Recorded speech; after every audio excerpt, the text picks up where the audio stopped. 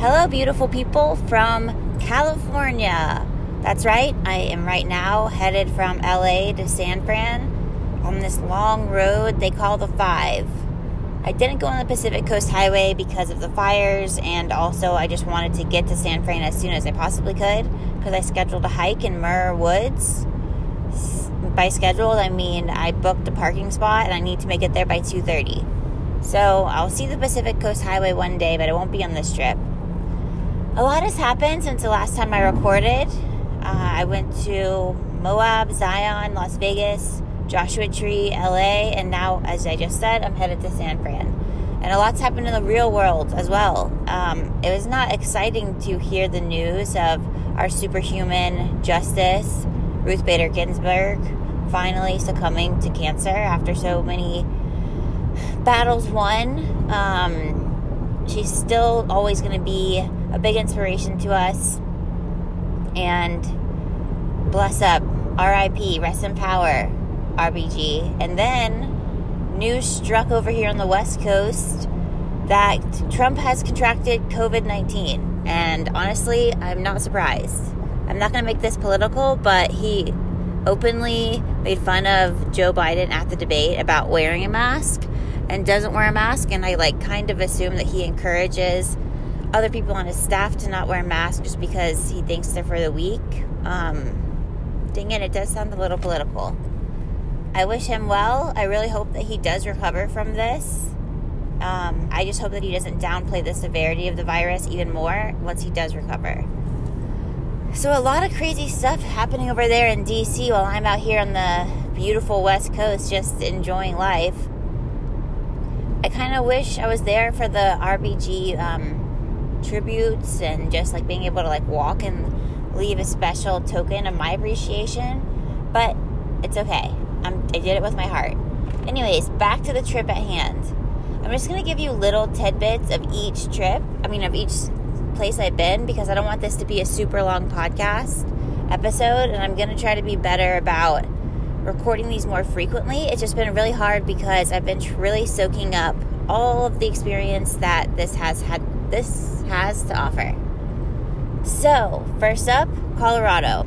In Boulder, I just want to quickly note that they have these great smelling trees called ponderosa pines. I was on a hike with my friend who I was staying with, Lindsay. You guys heard about her. And we walked by this tree called a ponderosa pine, and you can tell what it looks like because in between the pieces of bark, the tree looks kind of reddish, maybe a coppery red, or a dark burnt orangey red, some might say. But if you shove your nose in between some pieces of bark, it smells like cinnamony sweet vanilla cake. It just smells really good. So my friend and I were hiking, just walking around, shoving our noses into some trees, and it smelled really nice. And I just recalled that sweet smell when I was on a different hike in Utah, and I was like, wow, I've smelled so many different things on this trip. There should really be a machine that allows you to basically type in what you want to smell and then you can smell it. We have so many different ways to stimulate our ears and our mouths and our noses. But what about, with perfume. But what about specific wants for smells? I can go online, Google any song I want, and listen to it. I can't go online and Google a smell and smell it. What's up with that? I guess that's what I'll do after this trip. I'll invest my time in trying to figure out how to make a smell box. Enough about that. So that's my fun fact about Colorado. There was obviously a lot more that happened in that state than just me enjoying the smell of a tree. I experienced 2 seasons in 1 week. It was really snowy, and then it was really hot kind of by the end of the week. It was a fun time. Then I headed over to Utah, where I recorded the road episode, where I was literally walking on an open road. And that episode has actually received a shocking amount of listens, so I think people are intrigued by what they thought might have been a hitchhiker episode, but that's okay. I did not provide that. From Salt Lake City, I went to Moab, and it was just amazing. I camped outside, finally, for the first time on this trip.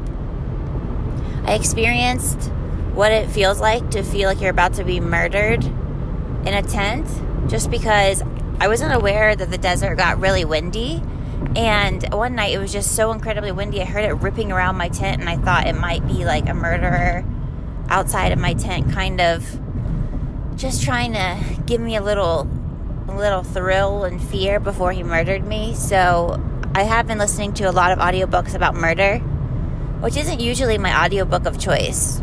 So that's kind of impacted my interactions with humans and the fake humans that I think are outside my tent. So I camped outside in Moab, and then I ended up sleeping in my friend's truck bed because I got scared and wanted to be near her. And then we went to Canyonlands, which was one of the coolest things I've ever seen. We drove her 4-wheel drive, like huge truck, up the mountain. And I honestly felt it's just weird to compare real life to a Disney ride, to be like, oh my gosh, this feels like a Disney ride, when Disney rides are actually like simulating things that would happen either in the real world or in like some kind of fantasy world. It's just weird that I went back to like a man-made creation as a memory. Anyways, it was a rough and windy mountain road. We hopped out of the truck and she led me down this path and through this little tunnel. And it reminded me of that movie where that guy got stuck in a small space in the desert and had to cut off his own arm and drink his own pee. It reminded me of that kind of feel. But when we exited the other side of this little hole, we found the Colorado River. And it was one of the most like breathtaking scenes I'd ever gazed upon. We just sat there looking out at the winding river, seeing all these unique rock formations. Like everywhere you look, the textures are different. And we talked about life, love, delicious snacks, what we want to do next, if we're following the right career path. Basically, everything you can talk about. We covered it there in like 3 hours. It was an awesome, beautiful conversation. And I just remember thinking, I'm going to cherish this moment for the rest of my life. It was really special. So then we walked back to the truck and just sat on the desert floor in the shade of the truck, chatting again for like 3 hours. And it was really nice to catch up with a friend who I knew in college, but had never really spent that much time with, and just to really get to know who she's become. And I've experienced that a lot along this trip.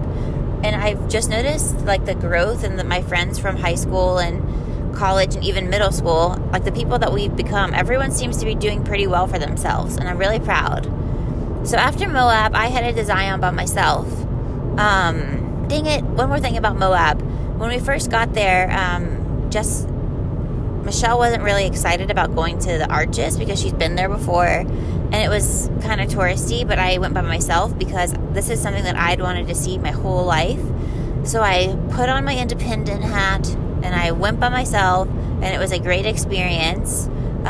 They were breathtaking, but there were a lot of people there.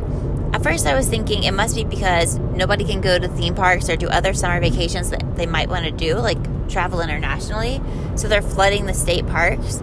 But apparently these parks are usually even more crowded, and because of COVID there were less people there. So I'm really kind of glad that I got to experience this during COVID, because there were fewer people at the parks, even though it seemed like they were an overwhelming amount of people. There were some teenagers on the trail that were trying to record TikToks the whole time, and I, for some reason, could not seem to lose them. They were always in my vicinity, and it just made me so happy that I didn't really have access to social media like that when I was a kid, because I would be the most annoying person on the face of the earth and probably be canceled a long time ago.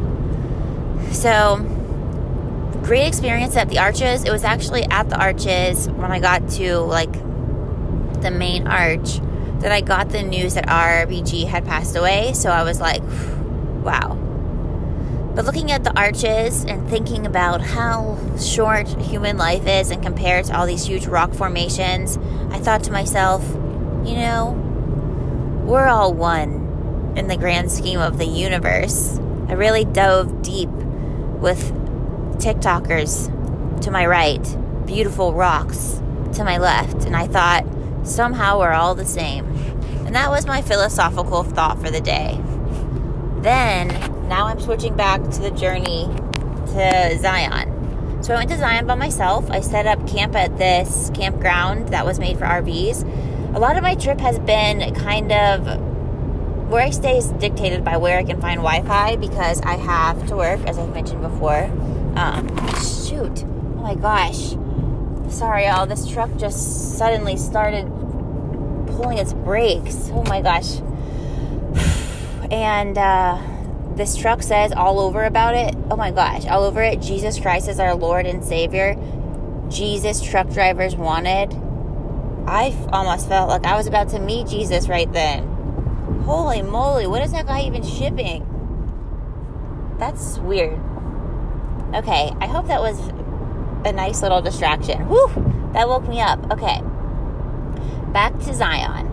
So, in Zion, I camped by myself, as I was saying, and I had some pretty cool neighbors. There were some younger people to my left, and to my right, there were two older couples.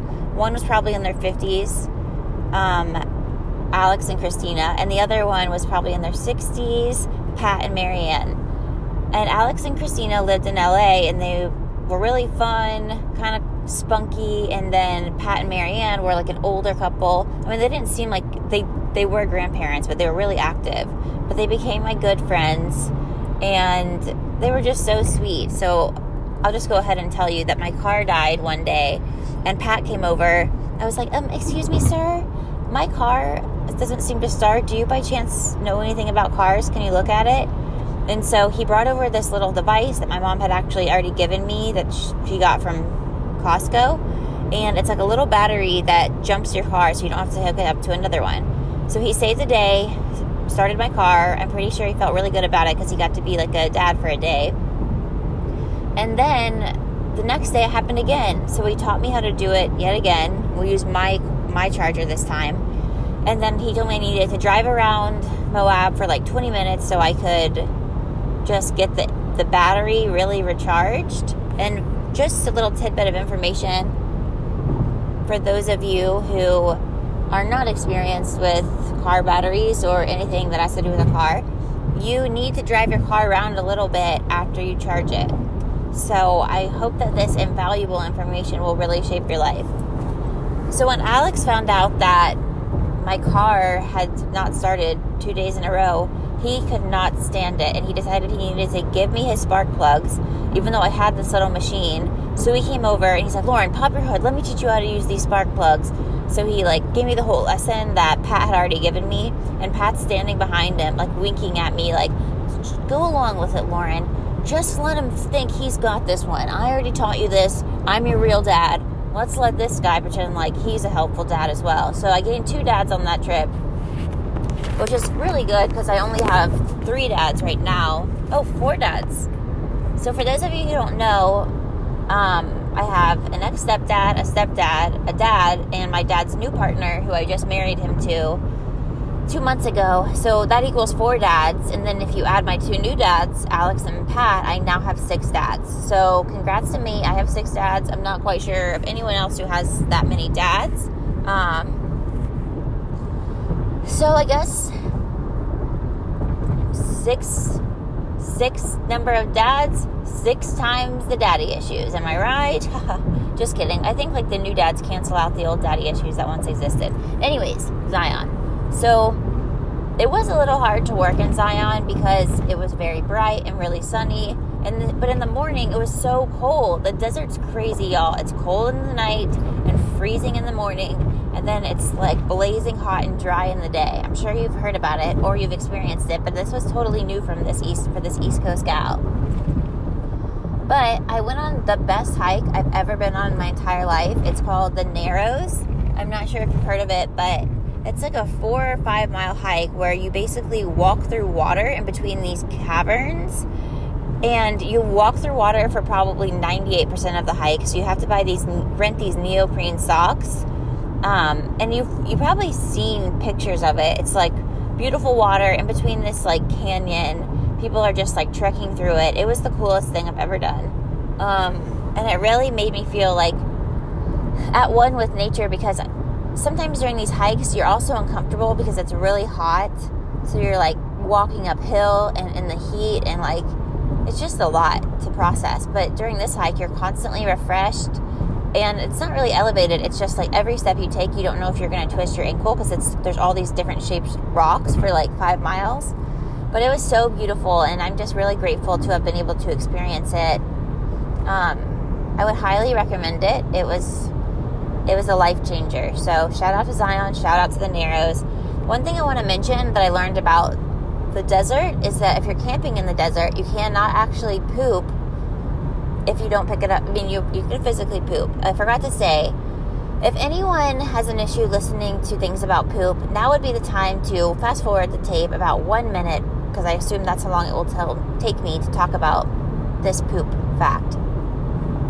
So poop cannot decompose in the desert because there are not special organisms available there to decompose your poop. So it'll basically just sit there forever until it rains. It won't harden. It will just be the same texture somehow, like an everlasting poop until it rains. So that's why us desert dwellers ask that you scoop up your poop in a bag and throw it away in the trash can. You should get a decompostable dog bag, but if you're like me and you accidentally leave the poop in the car for 12 hours, you're really going to want to invest in a nice poop specialty bag for human desert camping. And that bag is basically a big bag that you lay on the desert floor. You poop your perfect little poop into the bag.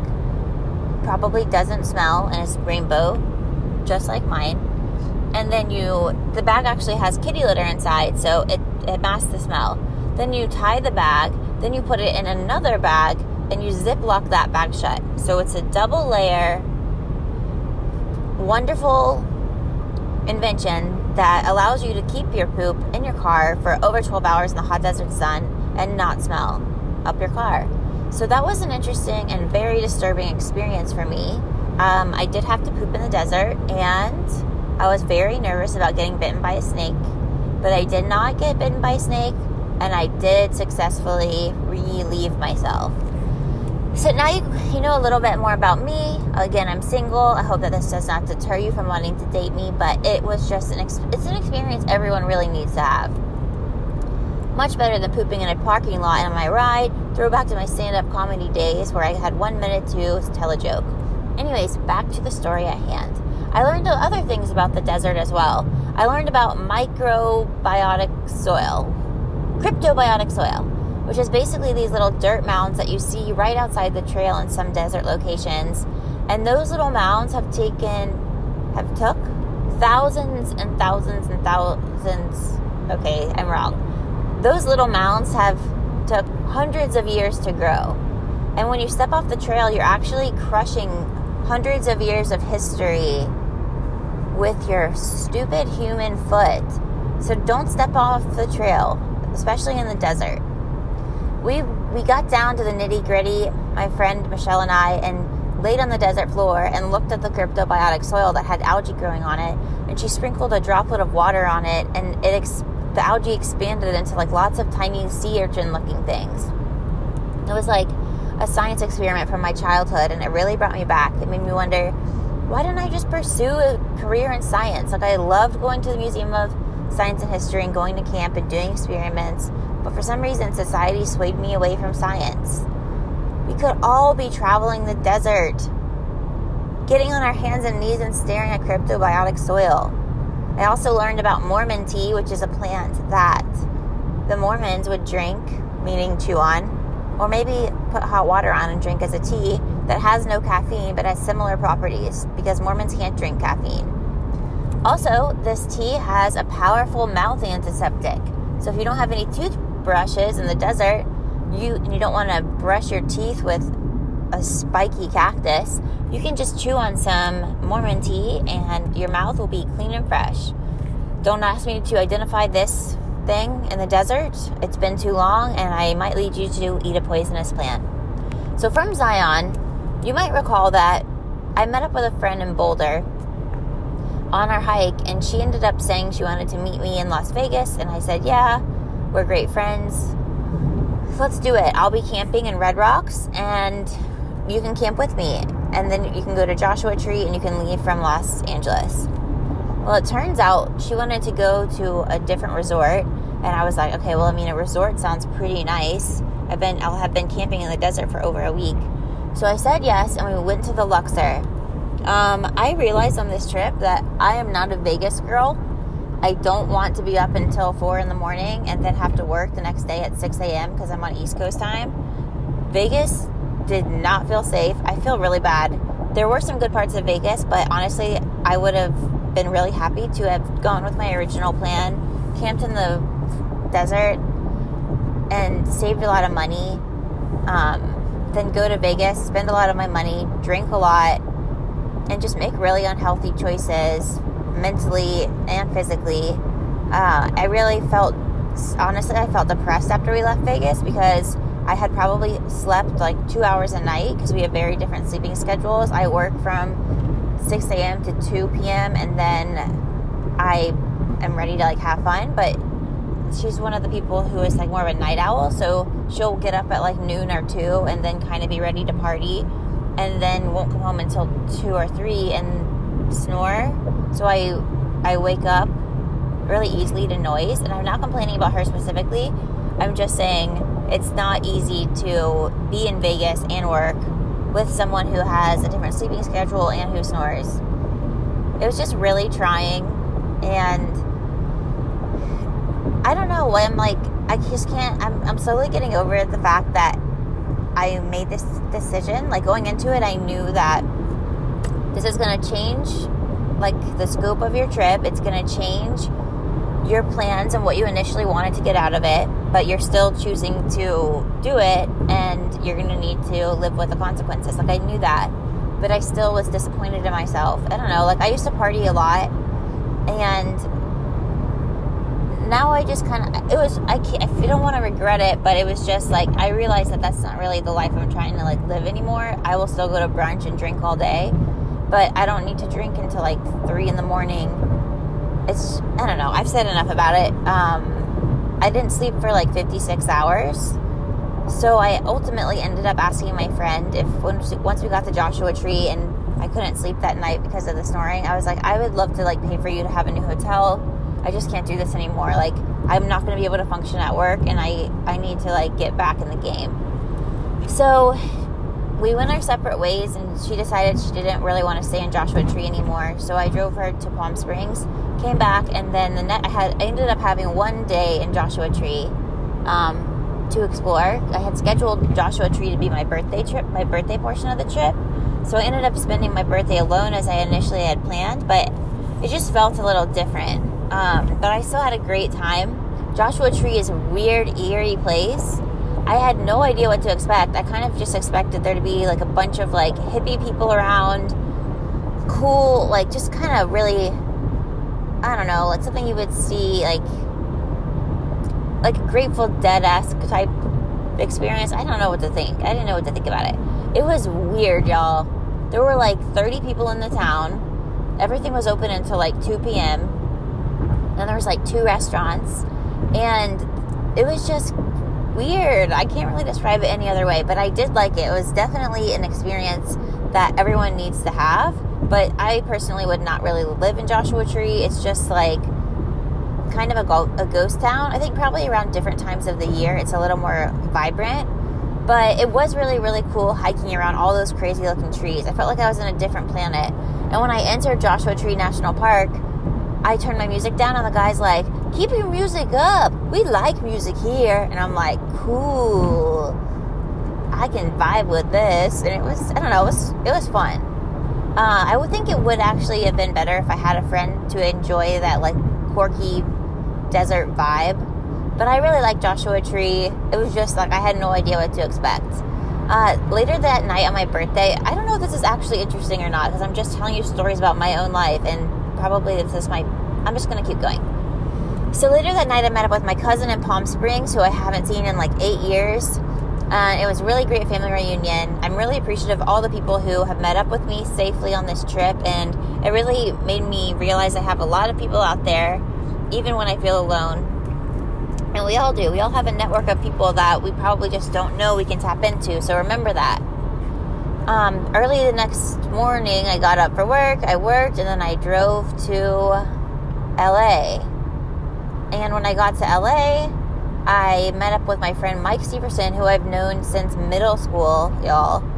And he has a beautiful daughter who's so adorable. Her name is Rhea Zaya Steverson. He explained that he needed 2 sweet names to overpower that super powerful last name, make it less harsh. And he's just become such a good dad. So I'm really proud of all my friends who have excelled in life, escaped from Jacksonville, Florida, no offense, and are just thriving. Shout out to y'all. You're awesome. We did a cute family hike. I ran around the Rose Bowl. Yesterday I checked out Venice, and I met out with my old favorite intern, Sloan, and it was just a great experience. Now I'm headed to San Fran. I'm going to hike in the Redwood Forest. I don't know if that's what it's actually called. It's the Myrrh Woods, but I'll be around some redwoods. And then I'll be staying with Sandy, who I met in El Salvador.